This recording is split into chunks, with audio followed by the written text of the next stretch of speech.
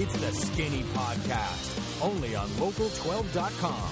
Now, here's Richard Skinner, joined by Chad Brendel of BearcatJournal.com and Rick Roaring from MusketeerReport.com. Welcome into the podcast for this Monday. I'm Richard Skinner, Local12.com, digital sports columnist and editor, along with Chad Brendel from Bearcat Journal and Rick Roaring from MusketeerReport.com. And, Chad, I hate to do it because it feels like every time we start a podcast, we talk Xavier first, but they're kind of the news of the morning because of the Edmund Sumner injury. I thought you were going to say, I hate to do it. Roll damn tide. Well, I may do that at some point. I hate to do it, Paul. Roll damn tide. I poison them trees. I hate to do it, though. Roll damn tide. Roll damn tide. But we have to start with Edmund Sumner. Is there any update after last night when he left the game with the knee injury? Yeah, on MusketeerReports.com, premium board, Brian Snow reported last night that contacts he had talked to at Madison Square Garden said the preliminary, drawer test that they do on the knee said no tear, but that's usually more of a test that's better at proving that there is a tear. Right. And then a lot of times you can get the false MRI. negative. Right. So he's going to get an MRI today. I think he was walking around on it a little bit after the game, which means nothing. But I think they're hoping it was a good sign, and they'll just have to wait and see until after the MRI is done. Yeah, not to be the pessimist in the room like I always am, but, we saw that with Mo Watson where he actually went out of the game. They did the similar test to it, at least on the bench, and actually put him back in the game. You could tell, obviously, he was hurting, then made one more trip down the floor, landed, and it might have been blown before he landed, but it certainly was blown after he landed that last time. So, just because that says something doesn't mean that it's not worse than what it's going to be. Yeah, and the only thing I would say is a lot of times when you see those hyperextension injuries, those are the ones that can look way worse than they actually are. Yeah, good point. And Edmund being such just the slow motion of it was awful. It was disgusting looking. Your knee just is not supposed to go that direction, especially that far.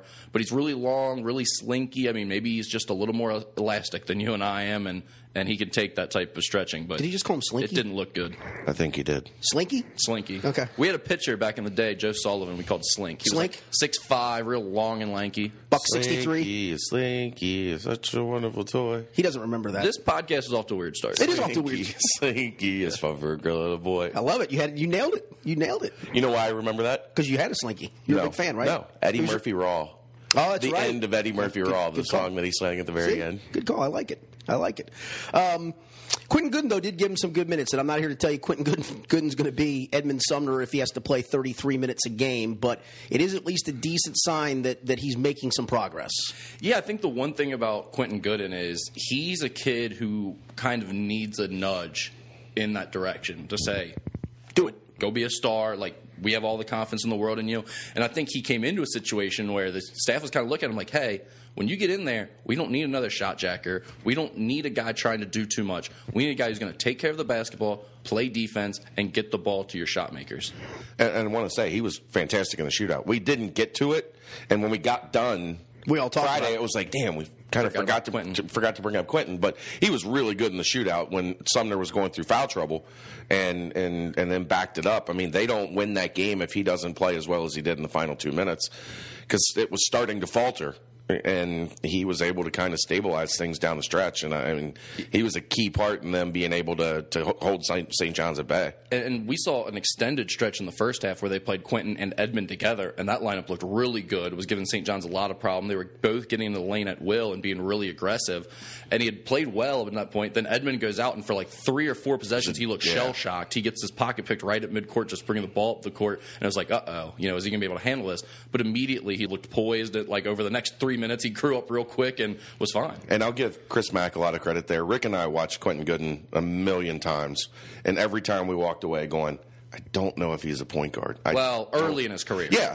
As he was developing, it's like, I don't, but Mack. But all the coaches said the same thing. Yeah. Xavier said the same thing until that junior year. Then they were like, you know what? Mack was pretty steadfast through the back end of the process that this kid's a point guard. Yeah. And credit to him for seeing it and seeing that it was coming because early in his career, it was not there. Yeah. And I think one thing you got to look at with kids like that is I mean, he's a point guard at the highest level. If he's going to continue playing basketball, eventually he's a point guard. So I think that's the way you have to evaluate that type of kid, and that's what Xavier did. They did the same thing with Edmond Sumner when it looked like, hey, he's a combo guard. We're like, well, but at the end of the day, if he's going to reach his potential, he'll be a point guard. Right. That's the same thing with Quentin. So I think there's a lot of upside there, and now him not having that option to come out of the game, him not having that I need to look over my shoulder because I might get taken out, I think that's really going to benefit him. Well, we'll see the next step for him is scoring. I mean, he's been able to facilitate and pass and run the offense. I thought he made a real big boy move, though, when he split a high ball screen, split almost they kind of blitzed it a little bit, got in the lane, spun, elevated, and scored. I mean, that wasn't just a transition layup. That was a big boy move, though. Yeah, but you're right about making shots and jump shots and whatnot. But, yeah, that was a big boy move. Well, I mean, he had 15 points in that game. So, I mean, that's fine. You'll take that out of him. He can get to the rim and finish. There's no question about that. That's always been his strength as far back as we go. The thing to this point is he just hasn't had the confidence to go do that when he's in the game. I think he's felt like he has to be a distributor. Now he knows he has to go to the rim and score. And the other thing is his shot's really improved. He knocked down a step-in shot in the UC game from 3 and St. John's. I think he has more upside as a shooter than we originally thought. And, boy, his shot used to be awful. I mean, a nightmare. Yeah. But I said this last night. Well, Snow said it last night, and I agree with it. I think he's a better shooter than Edmond Sumner at this point, quite honestly. I'd probably agree with that. That's a step then. And that's a long way. Like I said, I mean, his form even going into his senior year was bad. Yeah, that probably says less about Ed than it says positive about Q, but still, I still think it's true. Yeah, we were talking before the podcast. You brought up an interesting question, Chad, I mean, obviously when Miles Davis came back, you were trying to get Miles Davis enough minutes to get him ready for the stretch and for February and March. The question is, did that set Quentin Gooden back just a little bit to where maybe he'd even be a step further in the process? We're only talking a 10-day period or whatever, but still 10 days in which it was 3 games. It took probably some minutes away from Quentin Gooden. Well, the question was, could they have maybe beat Butler or Creighton?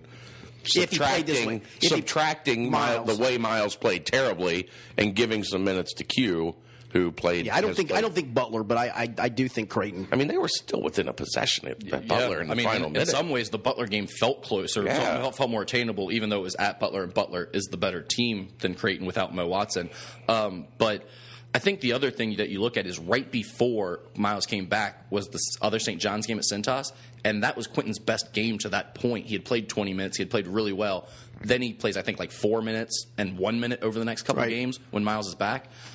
That really hurt his confidence, I think. And I don't know that – I mean, I don't think there's criticism to dish out. I don't think they played it the wrong way necessarily, but I just think you look at if that didn't happen, did we see Quentin Gooden maybe just do what he's done now for 2 straight weeks instead of having to lose confidence, build it back up, figure out his role again? And maybe they only lose one of those games. Right. You know?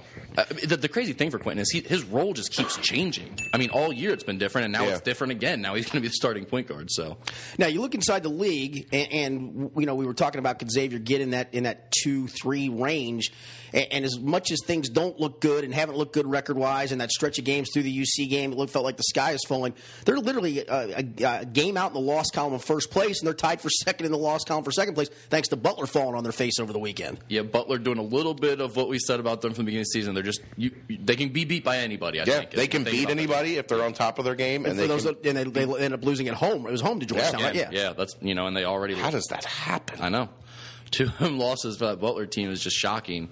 But it's the exact thing we've said about them all year. They have to play at a high level, and they consistently do that really well. But when they don't, I think they can. There's blips every 2 to 3 weeks. There's a blip with them. Yeah, no question. Xavier plays next on Wednesday against Seton Hall, which will come in at 13-7 and 3-5 in the league. Quickly touch on Seton Hall. They're tough. They're a tough matchup for Xavier because Desi Rodriguez gives them trouble on that baseline. They don't have a great matchup for him. Kadeem Carrington is playing really, really well. And Angel Delgado is a monster on the glass. He put up a 20-20 game last week. And now you don't have Edmond Sumner either to guard like Kadeem Carrington and match up with Desi. So you become less athletic on defense. That's going to stress Xavier's defense against the Seton Hall team. 9 p.m. tip at the Cintas Center on a Wednesday night after Xavier just dropped out of the 25. Cintas faith will get their chance to show how strong of a fan base they really are in this one. If there's about 7, got 9 o'clock tips on Wednesday. Yeah, I don't complain about that. I like 9 o'clock tips. I'm fine with that. But yours is in here though. Yeah, that's. We'll touch on that in a second. Mine's only bad because I have signing day that starts at 6 a.m. Oh, that's right. Yeah, that's a good point. It's going to be a 6 a.m. to 1 a.m., 2 a.m. type of day. Yikes. Let's touch on UC and easy win over South Florida, which arguably might. I'm not so sure that they'd finish in the mid pack of the SWAC. They're bad. NKU 15-point favorite. If it's at NKU is favored by 13.5 in that game. That's probably fair. I think UC was a 24.5-point favorite. I'm serious. That USF team is a bottom 2 team in the Horizon League. I don't disagree. I think that's kind of an insult to the other team. I know. No, they're better than Youngstown. I'm taking a shot at Youngstown State here, but I think they could beat Youngstown State twice. And they had Geno Thorpe out, who's their best player. And he would have been the difference. No, he would not have been the difference. He might have gotten to the line. They probably would have only turned it over 18 times instead of 25 if they had their point guard. But oh my God, it was brutal. It was absolutely and that zone was brutal. terrible. Everything they did was awful. And I can't remember the kid's name because why would I pay attention? They had the one, we were talking about this on the way in. I don't know if you saw it or not. I don't know how much of the game you watched. They had the one 6-foot white kid that came in, yes, and Cincinnati jumped him in a trap in the corner, in the backcourt, and he literally looked like he was like he went to Heritage Academy, and freaked out Holmes. I don't know who that kid is, but I'm pretty sure his name's Kevin. He just looked like Kevin. Yeah, Kevin. God, Steve, get Kevin out of there. Why did we put Kevin in? Put Kevin in? He just looked desperate. He looked literally like he wanted to just call mommy. No. Kevin needs to transfer to Brescia. We should see him play in UK, giving up 180 points next year. Kevin could not play at Bellarmine. No, he couldn't. Wow.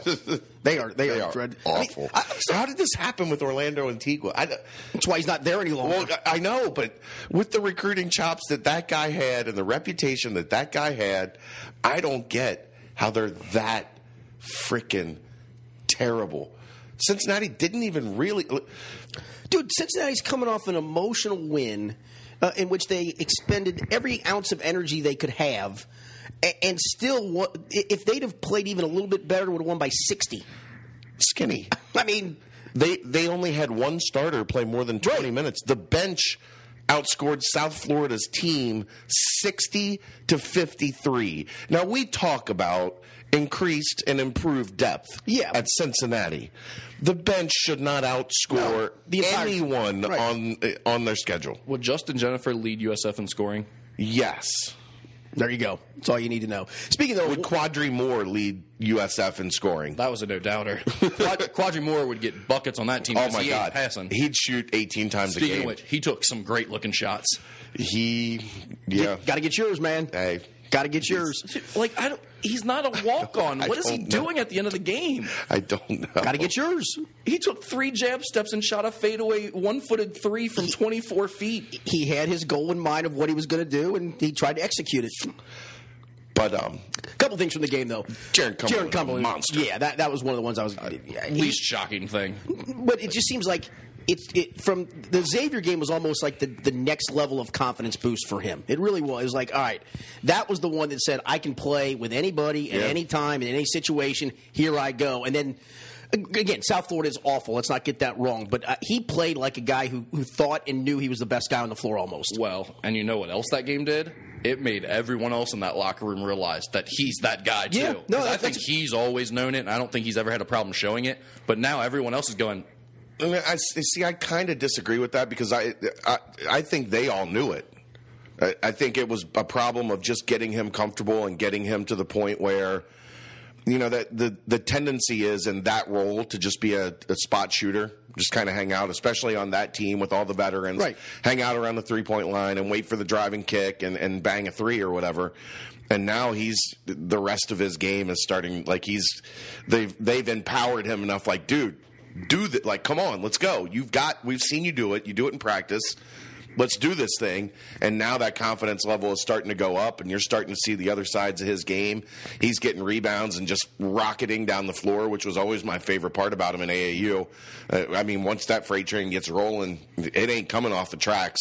So, I think it's probably a little bit of both. Yeah. Because I think also, I mean, like, they're definitely pushing the ball up, them flying up, advance passing to him, looking for him, and getting the ball to him and running things for him. Now, like, I mean, they're definitely feeling him too a little more than I think they did 2 weeks ago. I think they've wanted that to come out of him. Yeah. I mean, they've been trying to get it. And let's face it, I mean, he has a bigger role right now. They're playing more minutes. He's on the court more, so it's a lot easier to do it. And he looks great. I mean, he does. And the thing is, he's defending fine. Yeah, I mean, it's really not a huge issue. No, and that was a big question. That was a question I had. Watching him play in high school, I thought, he's going to be a 2, and who's he going to guard as a 2 in college? Who can he defend with that body type? And you're right, it hasn't been a huge issue. He's still not great on the ball. The beauty for him is, though, he plays for Mick Cronin, which is he's maybe the best help defense coach in the country in terms of, read and recover and make sure that you don't get beat straight line drive to death off the ball. He's been remarkable. I mean, it's his IQ, his ability to anticipate, get his hands in, get deflections, make steals. That side of his game has been kind of shocking. I mean, because you didn't see that much from him in high school because he just was trying to hide and not pick up fouls. But it's not like teams aren't trying him off the bounce. Teams are trying him, and he's keeping the ball in front enough. I mean, if you get beat once in a while, that's fine if you're able to score 26. Yeah. Like that's the thing about being that guy. Yeah. So he looks really good. I want to touch on Nysier Brooks. He did go down in the second half, but it sounds like he's going to be okay. I'm hearing bone bruise. Okay. He's going to have an MRI today again just to make sure. But I saw him after the game. He was cruising around, and he came back out, you know, 2 minutes after it happened with an ice pack on his knee. He went through the handshake line, and I saw him after the game, and it looked like he was going to be okay. I think it just scared him to death. Yeah, right. To have, because what happened is Quadri was falling down, and Nysier was trying to block a shot, and Quad kind of rolled back over into his knee, and I think you get that scare. Well, the bone bruise itself hurts like all get out, and then it's the scare on top. Is it worse? Is it worse than that? Right. So I mean, to lose anybody in that game would have just been a nightmare because there's nothing you can do. Like they've only got 10 scholarship guys. Someone's got to be on the court, and you got to play 5 guys. Yeah. So, I mean, somebody has to be out there. If they lose them and the problem is coming up, you've got a stretch where Tulsa's got a bunch of big dudes. They're not very good, but they've got three guys, I think, that are 6'10" or bigger. And then you've got Amita Brima at UConn. Yep. And then you've got Taco Fall for Central Florida coming up. Who's 8'11". Right. So, I mean, you're going to need him over these next 3 games. So if he's out for a couple games, not ideal. Two other things I want to touch on with UC, and one of them you brought them up. They do play Tulsa on the road on Wednesday. That is going to be, in my opinion, a difficult game. Yeah, it's going to be interesting. They're kind of like X in that they're very guard dominated. They don't have a lot inside. They do have some size, but it's not very good. They've got a guy that's 28 years old, junior E2. So, they've got some deep experience. and they've done some things in the league. They're 6-2 in the league. They're better than anybody expected. Right. They lost 9 seniors. And I can't believe I'm about to say this, but Frank Haith is doing a really good job with them. Yeah, which is saying something good about Frank Haith is impossible. That's not something that's normally in a college basketball sentence. Frank Haith is doing a really good job. It's going to be a bit of a challenge. I think it's one they should be able to take care of if they continue to play at the level that they've been playing. Yeah. The other one I want to ask you, Chad, is if you can get through Wednesday's game. I don't even say Wednesday. Just where UC is right now. We talked about on the show on Friday about the February 11th revealing of the top 4 seeds, and I asked, do you think UC will be in that? We all thought we agreed. With what's happened now, I do. And that's the next step to that question is, are they getting into that 3 seed area now? Not quite based on what's going on across the country? But here's the thing that I think you have to think about with UC. None of the metrics are going to work now, but at the end of the year, if you only have 2 losses, that is their metric. Yeah, I guess they didn't lose. Or even if they've got 3. Well, right. Well, I'm not saying that it only has to be 2 losses, but I'm just saying theoretically, when we say UC has upside now to be a special seed, it's not about they're not going to add big resume building wins to that. But if they don't lose and everyone else continues to, at the end of the day, their resume is we only lost 3 times. Yeah, and I guess that's what I was going with. Bad losses. And they're still going to have Xavier and Iowa State and SMU. And they have quality wins. They've got some teams on there that you can point back to and say, and their only losses are going to be hypothetically at Butler, and Rhode Island at a neutral site. I mean, Rhode Island's not looking like a. But it's still, not a bad loss on. Yeah, you don't look and shake your head at that. So it's a weird resume, and that you don't have a scalp, a big time scalp on there. But it's also there's very little weakness to it. Where I think they're like 43rd in out of conference strength of schedule, which is not awful. No, when we talked about how terrible their schedule was, they gained the RPI pretty well this year. Ultimately, if you think about teams like in non-major conferences in the past that have kind of been those top seeds, this is what it looks like. Yeah. This is what their resume looks like. Now, you have to take care of business the rest of the way. Yeah, and I guess that's where I was going with any losses will change things drastically. Yeah, but you lose on Wednesday, it changes. Even though it's on the road, it changes drastically. That's a 100-plus RPI team they're playing. Yeah, now the SMU game doesn't really change much, Correct. but once you get to that third loss, then it's like, now you really can't have another one, or you're kind of now a mid-level seed. Yeah.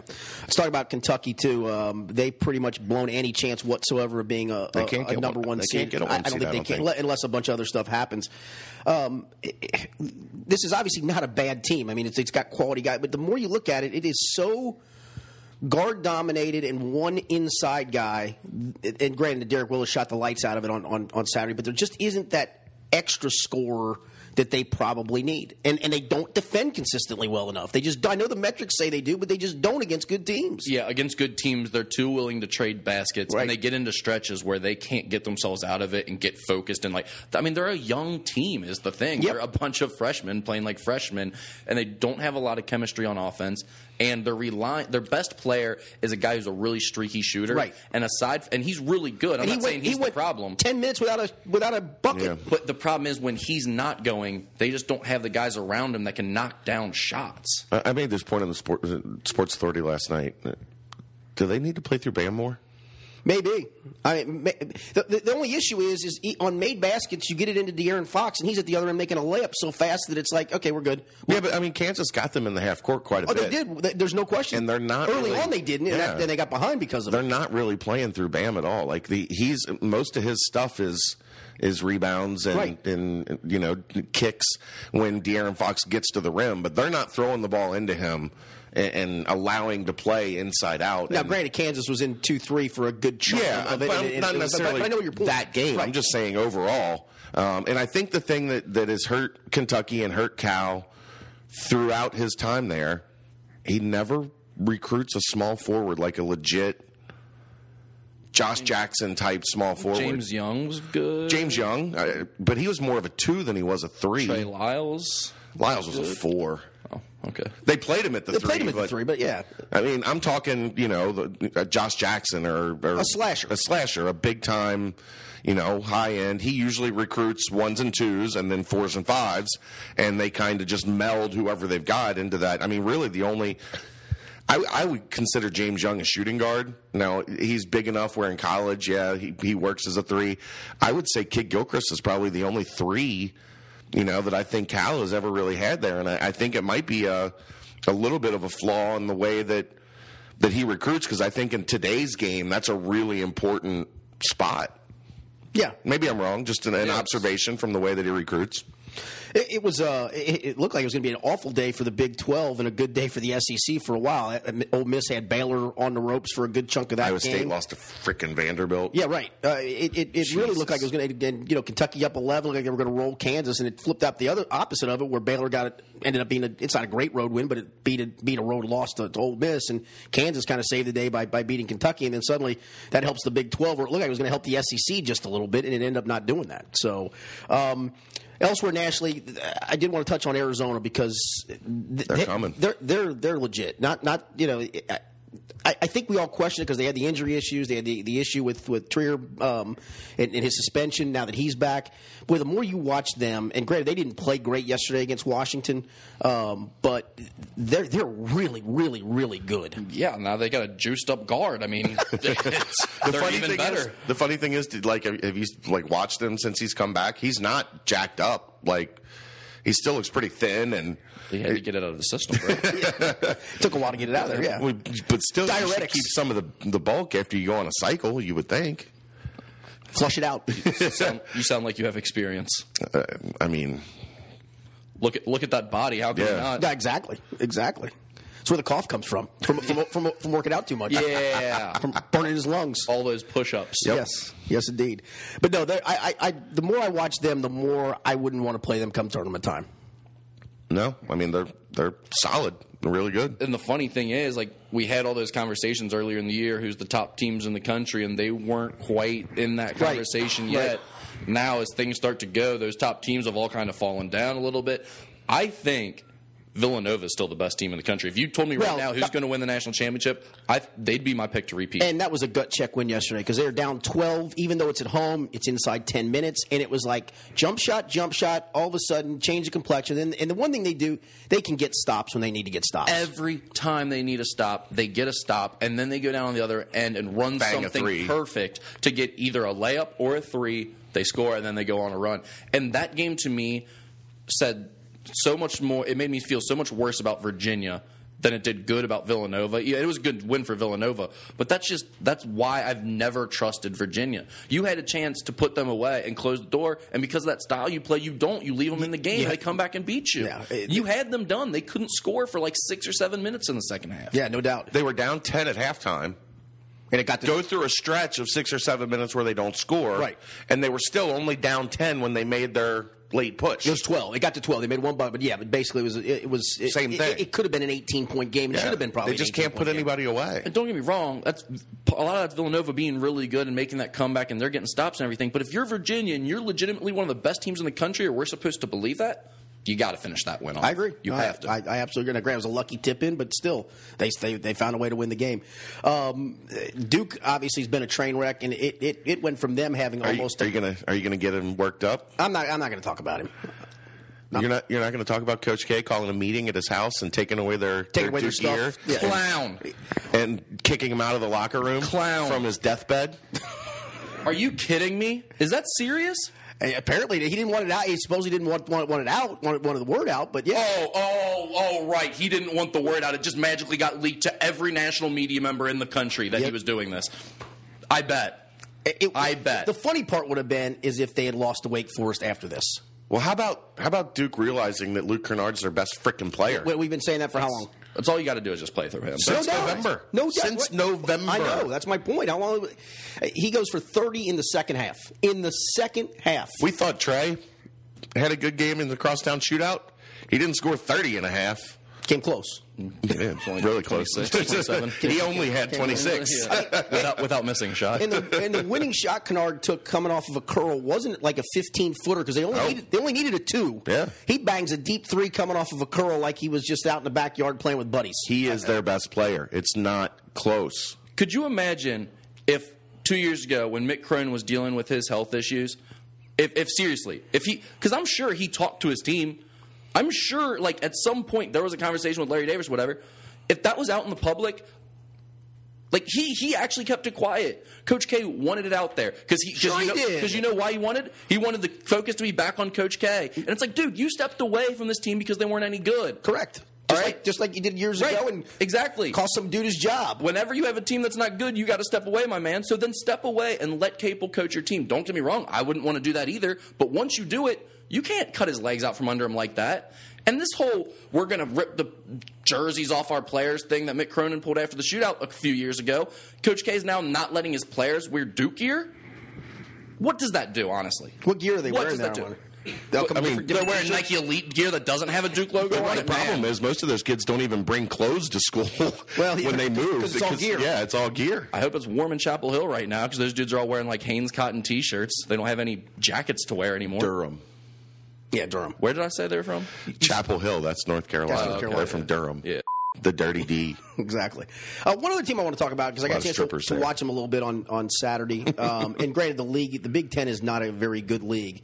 But Maryland just keeps quietly putting together wins. And Minnesota's is not great, but if you looked at what they were RPI-wise, actually RPI-wise, they're pretty solid. Maryland's kind of risen in that group in that league. They've got 3 freshmen that have played really well for them that weren't like high-level 5-star guys. You know what the worst phrase in college basketball is? RPI-wise, they're pretty good. Well, but it's a metric you got to look. You just have to look at. We put Rick in a bad mood with the Coach K stuff. I know we did. That's all right. Now the expression on his face has changed. Surly Rick going. Now he's salty. They've had Josh Jackson and Kevin Huerter, and I can't remember the third one, but Anthony Cowan have given them a nice lift, and Melo Trimble is a solid player. Really good. They're the most consistent team in the Big Ten. They haven't taken any crappy losses. They haven't really had any. I mean, they're what, 19-2 or 19-2 and 7-1 in the league. Yeah, they've just been kind of solid and steady, and aren't And I worried about them a lot in the non-conference because they were playing a lot of close games with bad teams. You would see at halftime they'd be playing East Mississippi Junior College, and it would be 35-32 at the half, and they'd still end up getting the win. But they've parlayed that into playing pretty well right now, and it's surprising the Big Ten has fallen off a cliff like it has, because it looked like it was going to be a fairly strong conference back in December, but not so much. You do have to give Maryland credit for holding serve and taking a pretty firm grasp of that league. Them in Wisconsin. Yeah. Those two. I do want to touch, Rick, on your NKU Norse, which actually had Valpo on the ropes for a really good chunky yesterday. Got within 2 with, about 3-4 minutes to go. Couldn't finish the deal. They did win on Friday to get to a 14th win, the most they've had since they've gone to Division I. What about freshman Mason Faulkner just becoming their best player overnight? Yeah. Out of nowhere, we all saw that coming, right? Wasn't even. I thought he was going to be good eventually. Eventually, he needed time. And earlier in the year, they're playing Blake Spellman a lot. He's getting a lot of the minutes. Freshman point guard. He leaves the program. Now all of a sudden, Mason Faulkner is like their go-to scoring option. How's he? I haven't really got to see much. Is it shooting? It's everything. Okay. It's getting to the rim. It's making plays. It's a lot of shooting. Obviously, he's a great three-point shooter. Great three-point shooter. That was his. Yeah, he led him on Friday. I think he had 19 on Friday, 19 or 20, something like that. Yeah, and he had 27 a week ago and 24 a couple games before that. He's really putting together an impressive end to his freshman season. John Brandon can recruit, and everybody else on the team is young. That's right. You go, your leading scorer is Drew McDonald, and then you've got Levon Holland, who's got another year, and then you've got Carson Williams, who's a freshman. How about this stat? Only 30 teams in the country younger or with less experience than NKU. They're 31st in the country, 31st youngest team in the country. They are 5-5 in the league, but they do come up with a stretch of some key games. Wright State's actually ahead of them now. They play at Wright State next, and they got home games with Green Bay and Milwaukee, and then Cleveland State and Youngstown on the road. You could go 4-1 to this stretch to suddenly be 9-6 in the league. They've played all their toughest games already. Basically, yes. They got Valpo still at home. Yeah, but that's again. You've played at Oakland. Right. You've played at Valpo. Well, you played Oakland twice already. Yes, and I was going to get to that as well. And you also played Green Bay. So yeah, he's mad right now. He is. He's in a snit. All right, since he's in a bad mood, I'll let you go first with your final take, Chad Brendel. Hell, you already ruined my final take because you brought up Coach K earlier. That's right. You can go. I'm going to let you go on another rant about it. So just get ready. Left. Yeah, you do. You got enough pent up anger in you. I don't really have one today. I don't think. You want me to let Rick go again? I really don't have anything. So you don't want to yell at Coach K some more? I already did. I think he wants to. It's pent up. I think he should be. How about you? You got a final take? See, I don't. I'm the host of this program. That's all. I'm the facilitator. Well, sometimes we can turn it around. I'm a point guard. I'm a facilitator. Sometimes you need the point guard to score 20. You know what I do? Okay. Watching the Xavier game yesterday made me hate officials more and more and more in the way the game's officiated today. Every touch is a foul. God. I can't stand.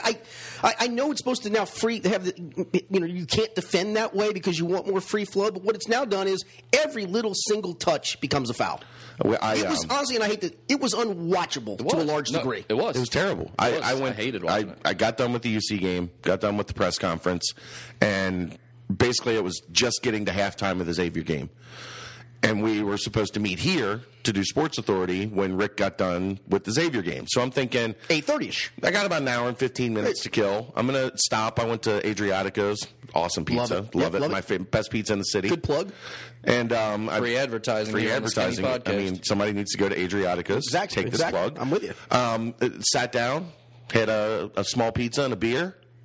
And an hour and 30 minutes later, the game was still going on. Insane. It was ridiculous. I mean, and every time you looked at the TV, somebody was at the free throw line. There was no action.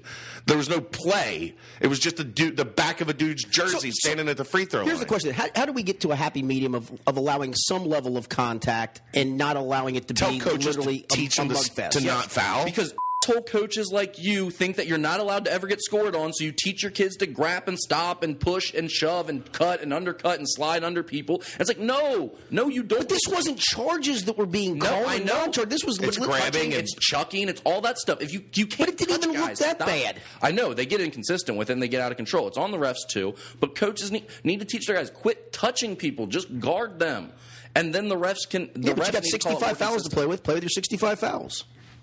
Well, that's about what it was called. And that's what you'll get. No, it was 60-something fouls. But, I mean, until the coaches quit wanting to control every possession on the defensive end. See, they'd all have they all should go to the McPherson School of Defense. So what you're telling me then is just let guys go to the rim. Fouling. No, I'm saying quit fouling and putting them at the free throw line. But let me ask you this. If somebody's out on the perimeter dribbling and he starts to go and you put a hand on him, did you really affect where he was going? Yes, that's a foul. Don't touch him. Move your feet, you slow Republican. Your guys are the worst defenders at it. Xavier's terrible at it. They foul more than anybody. I mean, they're not my guys. I didn't teach them. I don't know what you want me to say. Like, the Bearcats are great at it. I don't know what you're talking about. He coached them, so yeah, he coached matters. I did. He coached Coach Chad. No, it's just unwatchable. It's just absolutely unwatchable. I'm with you, but okay.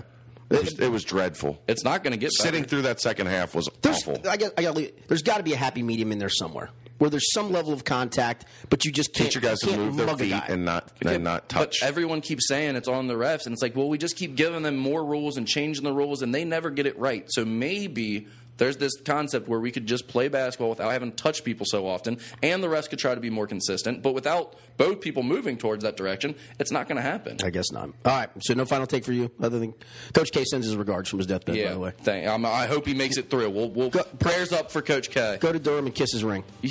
I'll go to Chapel Hill. Yeah. You won't find him, I don't think, but good luck with that. All right, boys, we'll be back on Thursday with another edition of the podcast.